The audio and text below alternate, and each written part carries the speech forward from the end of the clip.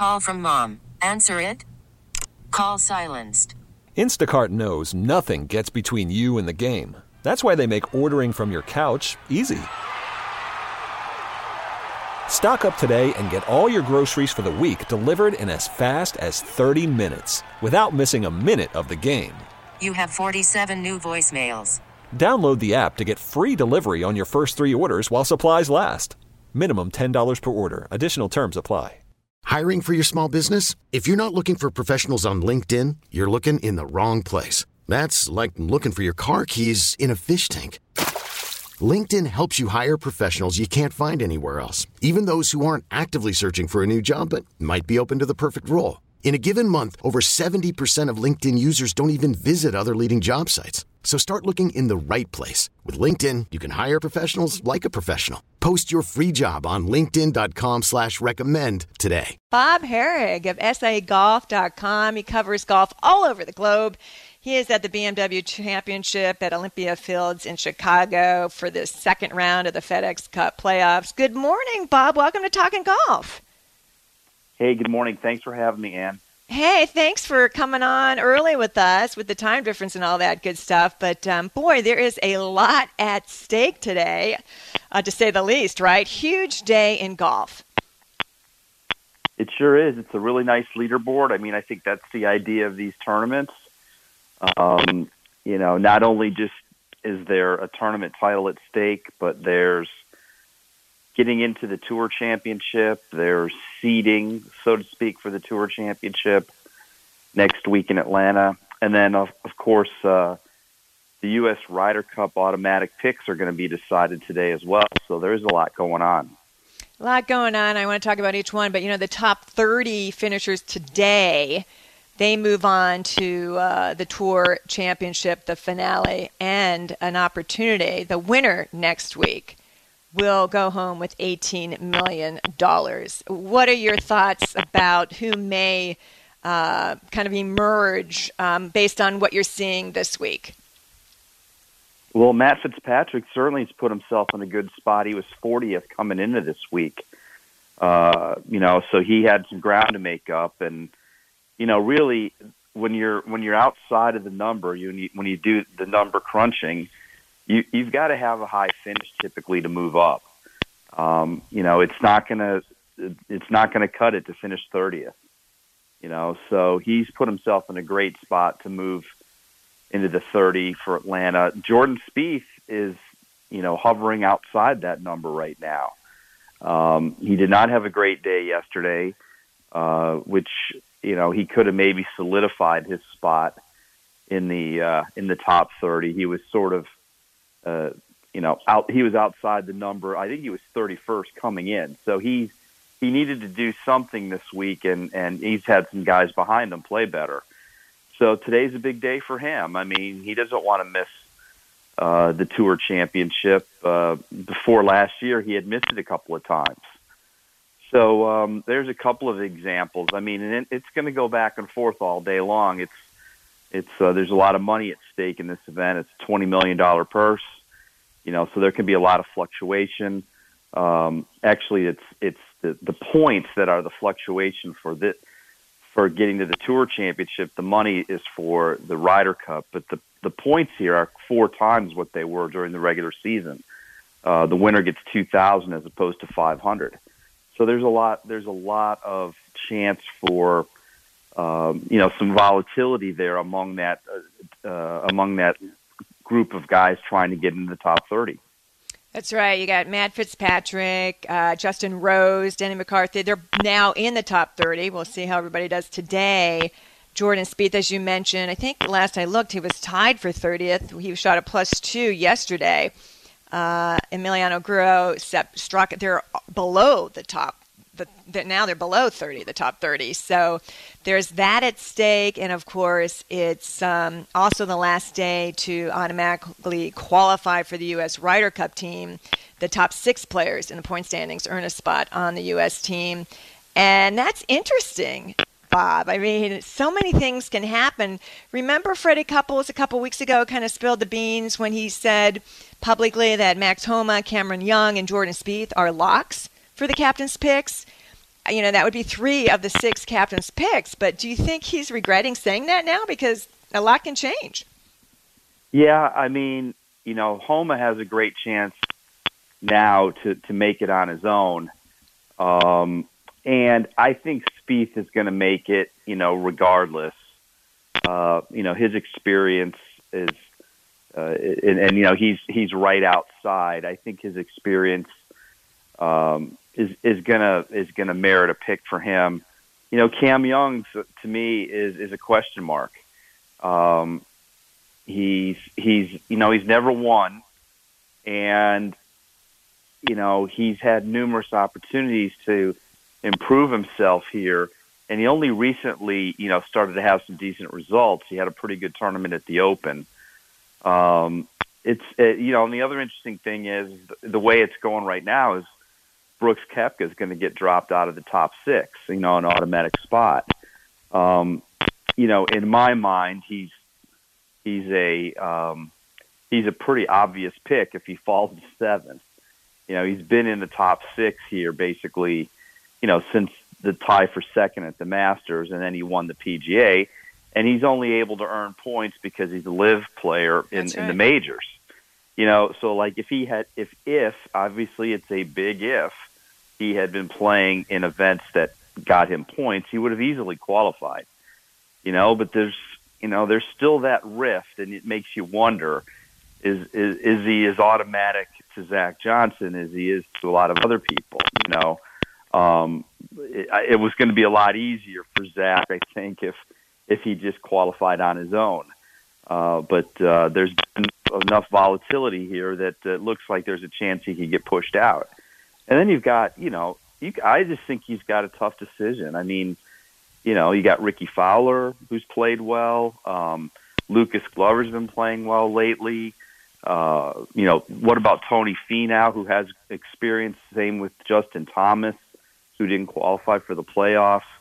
I mentioned Cam Young, Colin Morikawa. I mean, there's a lot of, there's more guys than there are spots.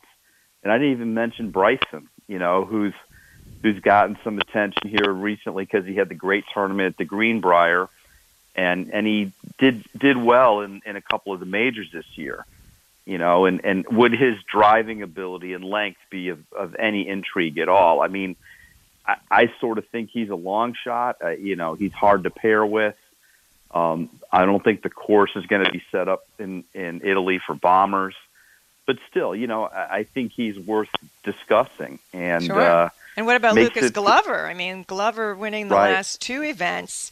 He's, 16th on the Ryder Cup point list. I think he needed probably to have a really, he's tied for 15th at the BMW Championship. He's certainly a possibility if you're looking at players who are coming in hot at this point in time. Yeah, I mean, and while I don't think he can play his way into the top 6, if he has a decent week here, obviously he's having one, and another one at the Tour Championship, all of a sudden a guy who's found something on the greens and is an elite ball striker becomes part of the conversation. The other thing I would say, though, is, form for the Ryder Cup is really hard to determine because after next week, it's like still almost a month until the Ryder Cup. Good point. So who can you say will still be in form? And that's why I think guys who are out of form have a better chance of being picked because maybe they'll find their form in that amount of time. I mean, they're going to know. A guy, Justin Thomas, of course, is the main guy that we're looking at there. He's got a great Ryder Cup and President's Cup record. He's got a lot of experience in these events. He's known as a fiery competitor. The guys like him. Tiger has some say, believe it or not, behind the scenes in all this, and they're buddies. Does that override the fact that he's had a poor year?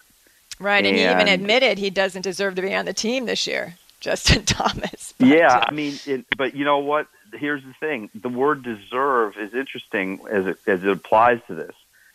Only the guys who finish in the top 6 and make it automatically deserve it. After that, the whole idea of the picks is to is sort of make your team work. Right, team chemistry. And that's right. Team chemistry, pairings, golf course, all that stuff. And Zach Johnson and his assistants, they've been sort of crunching the numbers here. Zach's been over there a couple times. He knows the course. It should be more about who am I going to pick that's going to work with who we have. Right. As opposed to, this guy deserves it. You had mentioned Brooks Koepka. Now, he could slide out of the top 6 and might have to rely on a captain's pick, in which case, does Zach Johnson pick him, or will he basically stay loyal to the PGA Tour players? I mean, that's a huge question. It is, and it's going to be, look, the way I view that is if he doesn't pick them, it'll be incredibly controversial. Because, again, I said if you don't make the top 6, you can't say you deserve it. But, Brooks has had really good results in the majors. And he's proven himself over the years to be a gamer in these situations, and that's kind of who you want, And he's also a good, at least a decent putter. A lot of the guys we're talking about have not putted well, Cam Young, Justin Thomas, Finau, even Morikawa. That's sort of the weakness in their games, and man, you need guys to putt at the Ryder Cup. And so that's why I say I just don't think this is easy. Zach said I want a tough decision. He wanted a tough decision based on so many guys playing well, not on having so many guys with question marks. That's right. That's right. You have Schauffele. He is at number 7 in the point standings. Spieth at 8. Cameron Young at 9. Morikawa at 10. And Keegan Bradley, who would love more than anything to make this team, Travelers champion. And then Sam Burns, who had a great round yesterday. So those guys should be. And then, as you mentioned, Ricky Fowler at 13. So a lot of talent there. And you wonder if the captain will pick the guys who have the best chemistry playing with each other based on, previous records, or if he will just go right down the points and get the top, 12 guys to make it easier. Yeah, I left out Keegan and when we were talking there, and Sam Burns, because those guys are interesting as well. Keegan's had a really good year. Sam Burns has not had a great year, but he did play in the President's Cup last year, and obviously he's a well-regarded player. I mean, again, I think it comes down to they're going to look at who meshes well. I just remember 2 years ago, this very time, the last guy came down to that was picked was Scotty Scheffler. And there was some controversy. There were some other guys in the mix, Kevin Na at the time, Patrick Reed. Those guys had played really well, and there was some thought that they might get picked. And they took a flyer on Scheffler, who had not won at the time. And look, he had a great Ryder Cup, and since then he's obviously, propelled himself to being one of the best players. Well, he is number 1 in the world right now. So I think sometimes it comes down to some things that they're looking at that might not be as apparent. That's right. That's right. Well, let's change topics for a second. I wanted to know what your own personal thoughts are about this proposed agreement between the PGA Tour and the Saudi Public Investment Fund. And do you think it actually will happen? Yeah, that's the $1 billion question. The $1 billion right? question for sure. Interestingly, I have this theory that Tiger has a lot to do with this now. He's on the board. He's got a board seat. His influence is very important. I mean, his opinion means a lot. And does the PIF, the Public Investment Fund, specifically Yasser Al-Rumayyan, who's the governor and, kind of the guy behind Liv, does he want a seat at the table and be on Tiger's side? Or does he, want to risk, sort of going at it without that support? Because if there is no agreement, then you would think that he's going to try to keep Liv going. They would poach more players, but I still think they would be scorned by the golf community because you're not in line with the golf community. If they do have an agreement, then how does he work with Tiger and the tour to make whatever his goals are work? And these are the things I don't think we know completely. Is he satisfied with a board seat, which is what he would get if there's an agreement, and possibly having some sponsorship or capabilities with the PGA Tour, and then this new company that they're going to form, this for-profit thing? Like, in my mind, there's no way that Liv can exist as it is as part of that structure. Because if you're going to have an agreement, if you're going to be, partners, Liv can't coexist with the PGA Tour because the tour is going to want those guys to play in their events. The tour is going to want Brooks Koepka and Cam Young, and Bryson to play in the Players Championship. But if you're playing 14 Liv events, it's really hard to do both. And my sense is they would want there to be some sort of interchangeable parts between the two things, which leads to Liv having to be sort of marginalized or reduced. That's right. Would they have it be 6 events or 8? Would they still have the teams? Would there be some freedom to go back and forth? I mean, that's why I just think this thing's really complicated. and I just wonder, are they even talking like that? Monahan in Memphis last week, Jay Monahan, the commissioner of the tour, he downplays it. He says that the PGA Tour will be as it is, and that the PIF will have a minority investment in the new company, which is being called PGA Tour Enterprises. Right. $1 billion, upwards of $1 billion. That's a minority investor, and I can't. That doesn't make sense to me. If somebody's going to invest that much money, then they certainly have more of a voice than what the PGA Tour commissioner has been implying. I agree, and who knows what the investment would be exactly and what it would mean, and would there be investment in the PGA Tour? There can't really be in the PGA Tour as we know it, as what's going on now. There can't really be as an investor because it's a nonprofit. It would have to be in terms of a sponsor. So like, could the PIF through Aramco, the oil company, they sponsor the Aramco series on the Ladies European Tour. They have a series of events. Could they sponsor or be a presenting sponsor of tour events? Would that help pump some money into what we seem to think is a void? There's a disconnect between having all these $20 million tournaments and being able to fund them. and what Jay said, that look, everything's fine with the sponsors, they're all on board, but that doesn't really seem to be the case. None of them are saying it publicly, but behind the scenes, a lot of these, and I can't speak to which ones, but there's several that have balked. That's right. If you were an $8 million event or $9 million event last year, and this year you went to $20 million, and the tour helped subsidize it, next year you're expected to pay it all. So you're expected to pay another $10 million? When you had a deal for something less? A typical sponsorship in very rough terms is about 150% of the purse. So if you had an $8 million event, you're looking at paying $12 to $13 million a year.